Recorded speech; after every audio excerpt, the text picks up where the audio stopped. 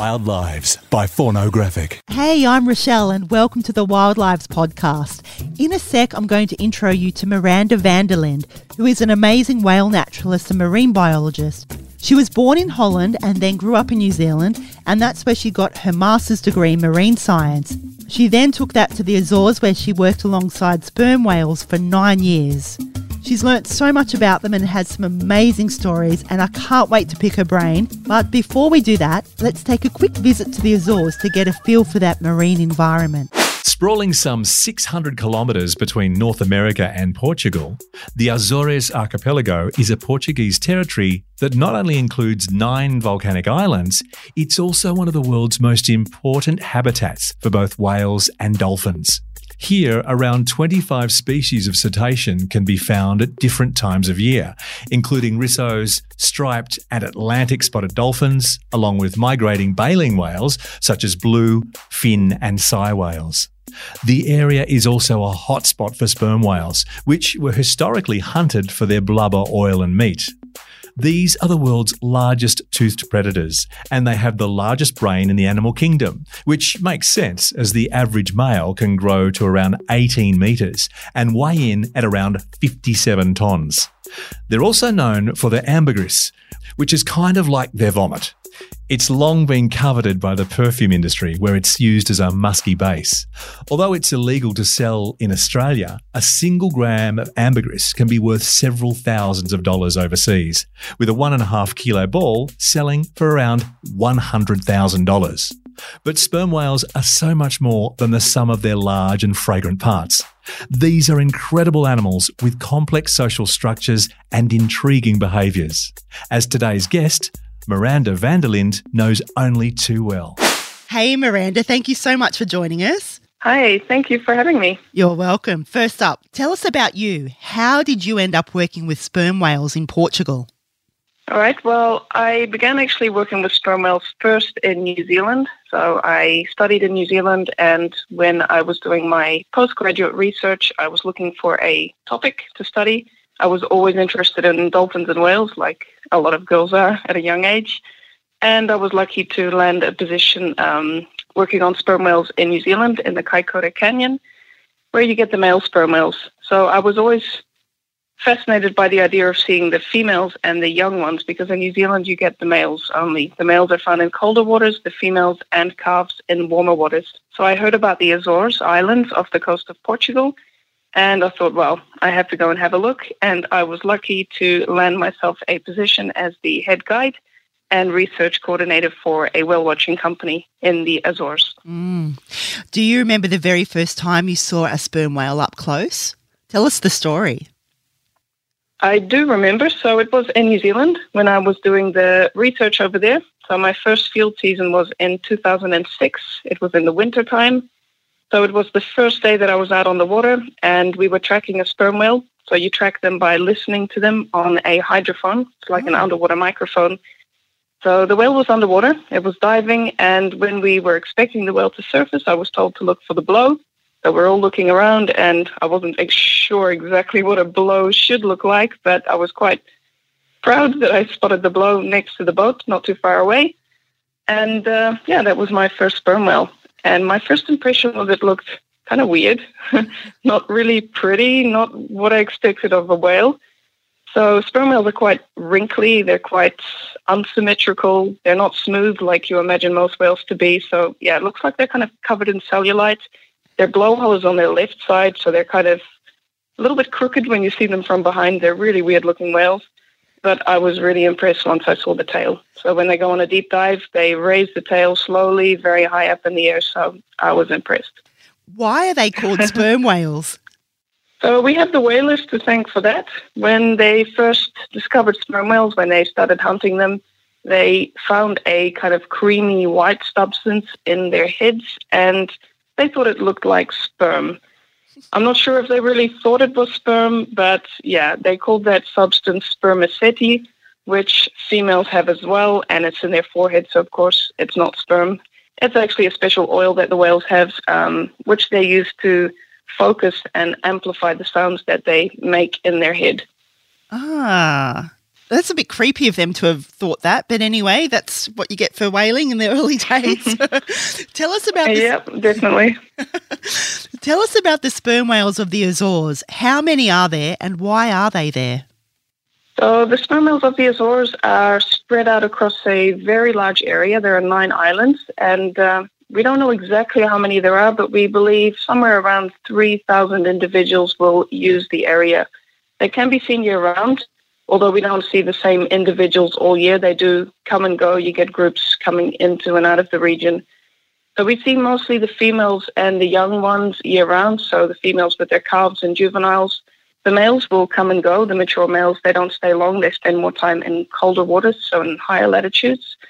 And we can see them both for feeding and for breeding purposes. So the Azores Islands are surrounded by very, very deep waters. It's volcanic islands, and you have very deep water close to shore, so kind of steep drop-offs, which are ideal hunting grounds for sperm whales. Sperm whales hunt squid in deep water where you get these kind of steep drop-offs, and that's what you have around the Azores. So there's plenty of food for them, and also warm water for the carps. So the Azores Islands are influenced by the Gulf Stream. The water is warmer than you would expect for that latitude, so the water is nice and warm, which is ideal for the females to give birth to their calves. It's kind of like the perfect place for them, isn't it? Yeah, definitely. How many groups have you identified in the area, and how do you tell them apart? So sperm whales can be told apart traditionally by their tail or their flukes when they dive, so they will raise it up in the air and we will take a photograph and identify the individuals from usually the edge of the tail, so it's like a fingerprint. But in my research, I also proved that you can identify whales by looking at their body marks as well. So they don't always show the tail, especially the younger ones that are still learning how to do the deep dives. And based on this research, I was able to identify 393 individuals just around one of the 9 islands of the Azores based on 8 years of data. And out of those 393 individuals, I was able to classify them into groups, or what we call social units, based on individuals being repeatedly seen together. So I identified 12 of these social units. What does the average pod look like in those social units? So the average for the Azores is around 6 individuals in one of these social units. It does vary across different parts of the world. So in some areas, units are larger. In some areas, it's smaller. And in the Azores, it's one of these areas where the units are a bit smaller. So an average of 6 individuals. The largest unit I identified included 13 members. And these units are made up of females and their young, so calves and juveniles. So they are matriarchs that lead the groups, so adult females that lead the groups. And the males, they are completely separate. The mature males are completely separate from the females. So once a male will reach his teens, he will leave the family unit or the social unit, and he will become more and more solitary with time. Young males will form kind of loose bachelor groups for a period of time, but the older and larger they get, the more solitary they become. So the units are basically just made up of these females and young. It's so interesting. Like, the more I learn about wildlife, the more I learn that the young guys kind of just hang out together as bachelors and then go off and become solo guys, but the ladies and their families all kind of stick together. Yeah. But you did mention that. Yeah, they do. They do. You mentioned that you've got the matriarch system. I read somewhere that the females even help each other with their calves in sperm whale pods. Can you tell us a bit about that?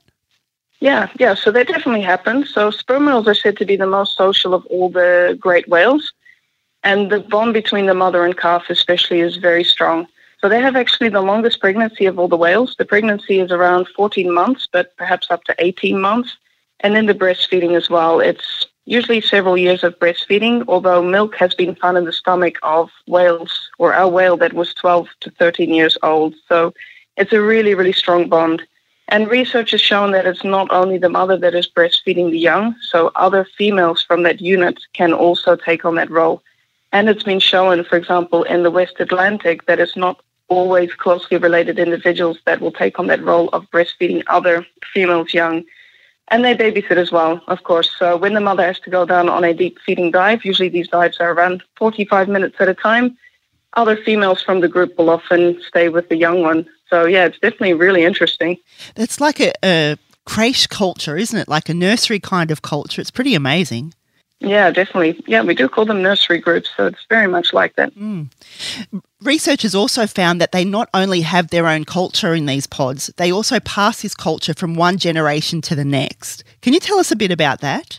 Exactly. So sperm whales do have culture. We are starting to understand that more and more animals actually have what we refer to as culture. So it's kind of a growing topic of interest, especially with sperm whales, with being such social animals.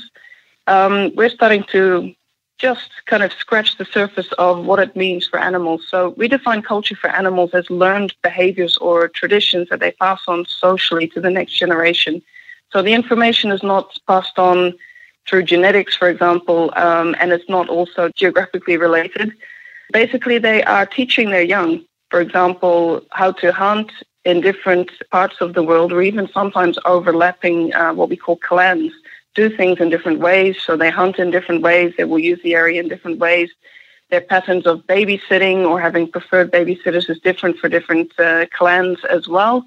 And even the sounds that they create are different for these different, what we call different vocal clans. So it's like they speak different languages. They have different patterns of clicks that they produce. So it's definitely really interesting, and we're only just beginning to understand it. It's also really important because culture with animals is very important in protecting populations. So, for example, sperm whales in the Mediterranean and off the coast of Dominica are actually declining, unfortunately. So if we would lose those whales, it's actually whole cultures that are being lost, and they may not be able to be replaced. You mentioned a moment ago about their clicking. Tell us a bit about how they vocalise and communicate with each other. Is it all vocals and clicking, or is there body language and other physical behaviours as well?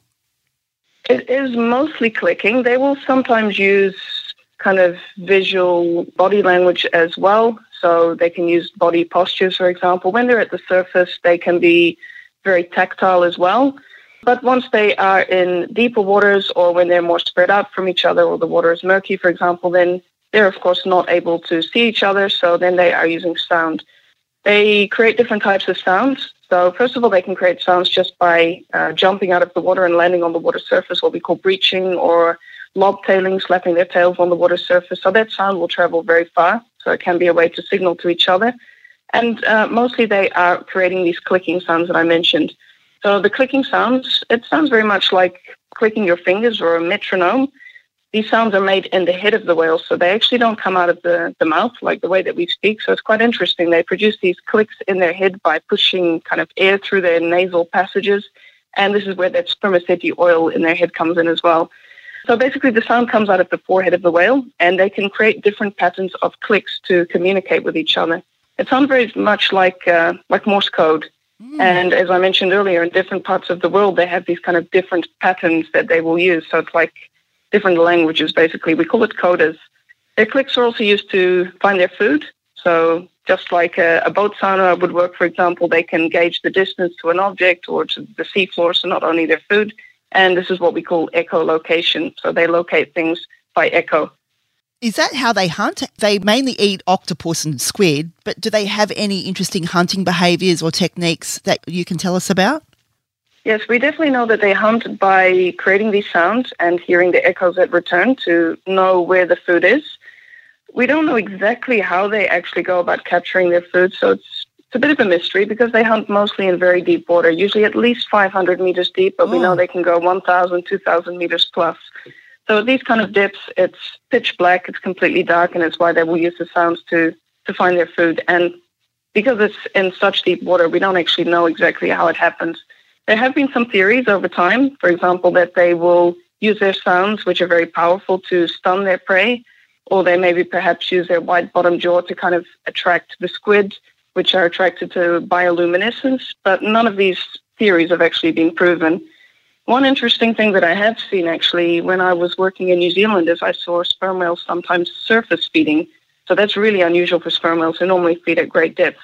So there's been a couple of times that we saw a sperm whale kind of going around at the surface, going very quickly, going in circles, and we were listening on the hydrophone at the same time. So we heard the sperm whale clicking.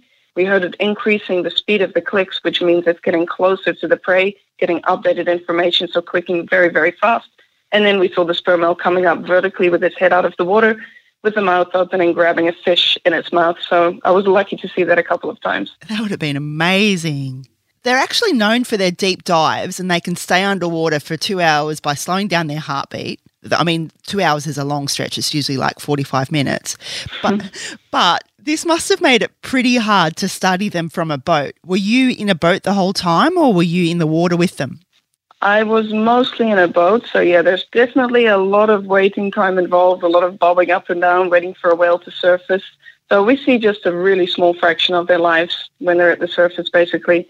So mostly we study sperm whales while they're underwater. We can study them by listening to them. So this is where the hydrophone comes in. So it's an underwater microphone.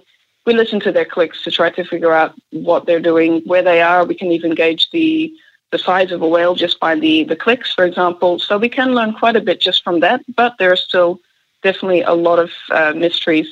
I have been lucky also in the Azores to actually go free diving with them. So that was only allowed under permits for scientific research, for example, or professional photography. So I have been able to observe some pretty interesting things in this way as well. So, for example, I've seen a juvenile whale that was nursing or attempting to nurse.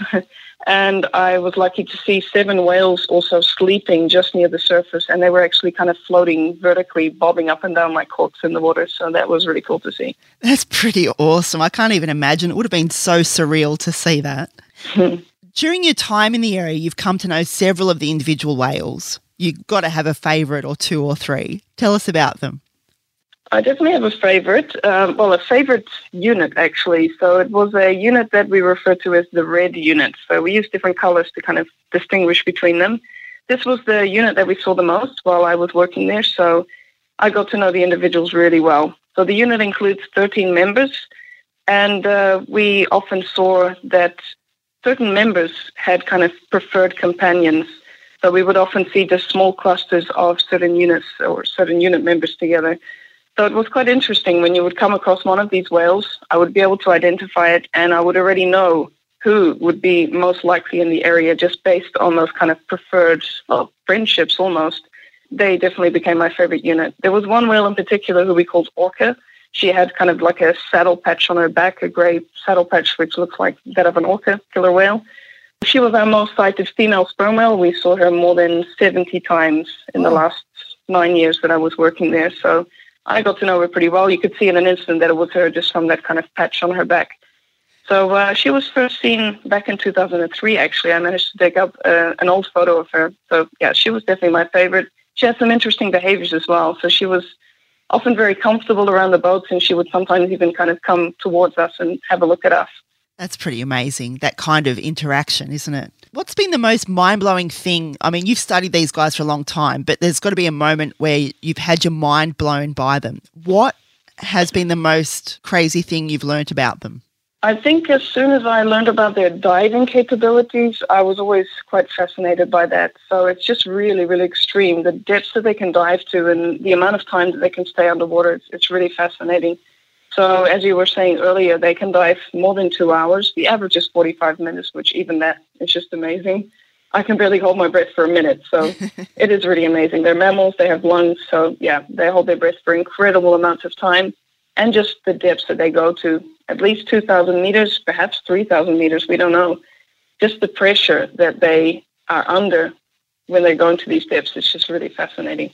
Okay, so think back to your favourite day of all time with the sperm whales in the Azores. How did it all play out?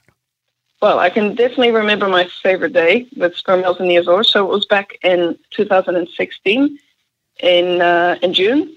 So we were out on a special trip that was actually for underwater photography. So we had just 2 passengers on board with us. So the skipper, myself, and 2 passengers. It was actually a bit of a slow start to the day. So we were searching for quite a while, and it took us a while to find sperm whales, but then suddenly they started appearing. We saw 1, 2, 3, and just a lot of whales started coming into the area and kind of grouping up together.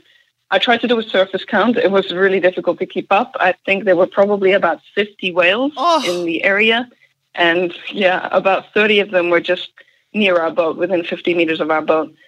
So they started becoming really active. It was quite unusual. I'd never seen the whales so active. So they were kind of rolling around on the surface, all in contact with each other, heads and tails out of the water, open jaws. They were breathing very, very loud. So they were just expelling a lot of energy. So I was just documenting everything, filming, watching. We were just fascinated. The professional photographers were not able to get into the water. It was just too physical. All of a sudden, we saw blood in the water. So we think, oh, what's going on? We were watching for a bit longer. We saw more blood appearing around the whales. Then we realized that there was a female that was in labor. Oh. And within a few minutes, we were actually able to see that newborn whale. So we were just amazed, really, really amazed. So we stayed with the whales for a bit longer. Just when we were thinking of leaving, they started becoming active again. So it was the same thing all over again, a lot of activity. And the little one, that newborn whale, was right in the middle of it all. So we were a little bit worried because we saw more blood appearing. And I thought, oh, God, that little one has been crushed or something, or they did something to the baby. But then we saw a second newborn whale. So within 20 minutes of each other, we'd seen 2 sperm whales being born. There was a third one that was also quite young as well that we'd seen 2 days ago that was also still newborn. It was still quite wrinkly with the tail and the dorsal fin bent over. So we had actually 3 very young whales in that group, and 2 of them we had actually seen being born. So that was just really, really amazing. I think nothing will top that day. I don't think anything could possibly top that day. That is insane. So were they all from different mums, had all come together to give birth? So 3 different mums? It was from different mums. It was, yeah. So sperm whales or any whales and dolphins really normally will have 1 calf each time. It's quite unusual for twins to be born. Quite often they won't make it. So they were from different mums. And actually those 2 mums from those 2 births from that day came and presented those newborn whales to our boat. So they actually came and sort of pushed them towards our boat as if they were presenting them to us for the first time. I have actual goosebumps. I can't even. That is amazing. You're so lucky. I'm really jealous. Wow. Thanks so much for sharing your stories today, Miranda. It's been awesome to chat to you. Thank you. Thanks for listening. Isn't she a gem? She's awesome. You also have to check out some of her photos. You can find them on mirandavanderlyn.blogspot.com. I'll put the link straight up on faunographic.com so you can click straight through. While you're there, check out some of the other podcasts and I'll catch you next time. Wild Lives by Faunographic. Check out our wildlife photo gallery at faunographic.com and on Instagram @faunographic.